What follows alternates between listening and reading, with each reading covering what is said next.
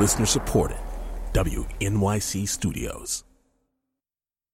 From WNYC, this is Money Talking. I'm Charlie Herman. There is considerable uncertainty about how economic policies may change and what effect they will have on the economy.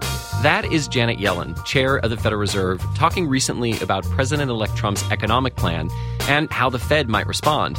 Basically, she's admitting that until the Fed knows the details about future infrastructure spending or tax cuts, we're operating under a cloud of uncertainty at the moment. But one thing is certain. The new president is no big fan of Yellen or her policies. Here is candidate Trump talking to Bloomberg News. Janet Yellen, for political reasons, is keeping the interest rate so low that the next person who takes over as president could have a real problem.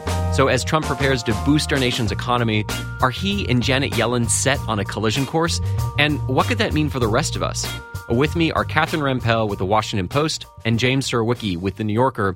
And Jim, I'll start with you. What is it that the Fed is actually worried about? Well, the Fed's concern at the moment is the possibility of higher inflation as a result of either excessive economic growth or if Trump were to actually enact some of these plans like, say, massive tax cuts or more infrastructure spending, which theoretically could really meaningfully boost the deficit, that in turn might help accelerate either inflation or interest rates.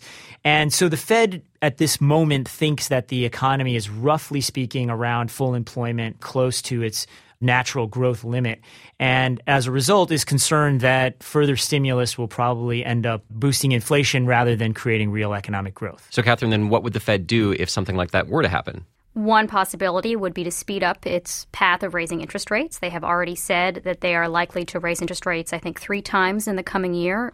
I would also add to what Jim said that another concern that they could potentially have at this point is not only about the economy overheating, but about other sort of wackier economic policies that Trump has been flirting with. Having a trade war, for example, mass deportation. He's spoken in flattering terms about returning to the gold standard. So a lot of these other kinds of policies that he's talked about, even if he doesn't adopt them wholesale, could create uncertainty and potentially freak out markets. So if the Fed were to take some of those actions like increasing interest rates, what do you think could be the likely response from Trump? I mean, how do you think he would respond to anything that might end up stymieing his goals to try and grow the economy? Well, I mean, I think he was gesturing toward that in the clip you played, which is to say that, in a sense, because of interest rates are where they are, they can really only go up. And it seems unlikely that he'll be happy about that. Now, I should say that while I am not a fan really of Trump's economic policies generally, I do think the Fed is being excessively conservative about wanting to raise interest rates at the moment and the fact that it's already on this path to do so. Catherine? Trump was getting on the Fed's case for potentially keeping interest rates artificially low during the campaign, which he said was to help Obama/Hillary Clinton. One could imagine that he will politicize any decisions that they make going forward as well, if and when they continue to raise interest rates, and say that they're just trying to attack him to make him look bad. And, you know, we have a long history in this country of the independence of the Fed, of the administration not interfering with Fed policy, not even commenting on Fed policy. And I could imagine that the Federal Reserve, Janet Yellen in particular, might be concerned about his essentially interfering and trying to politicize things that they believe are not political. But for people like Trump and other conservatives, many of them do think that the Fed is not independent, that it has already been politicized and kept these rates low, as we heard, to benefit Obama. And there is proposals to audit the Fed or to have more oversight of the Fed. What exactly would that look like, and how would that change how the Fed operates? Well, right now we actually do have an auditing process for the Fed. So this effort to say audit the Fed is a bit of a misnomer. We actually do have oversight of the Fed. That said, it does have a lot of independence.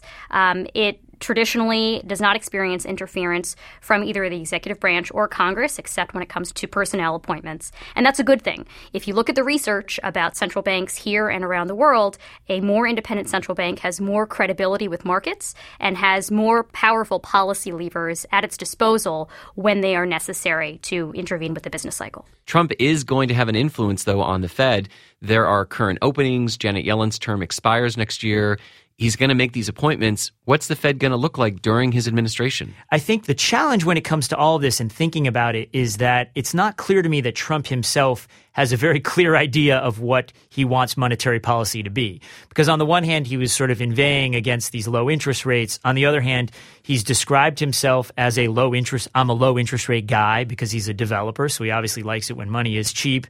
So it's not clear to me exactly who he will end up appointing, even the kind of person he'll end up appointing, which I think is true of a lot of his decisions.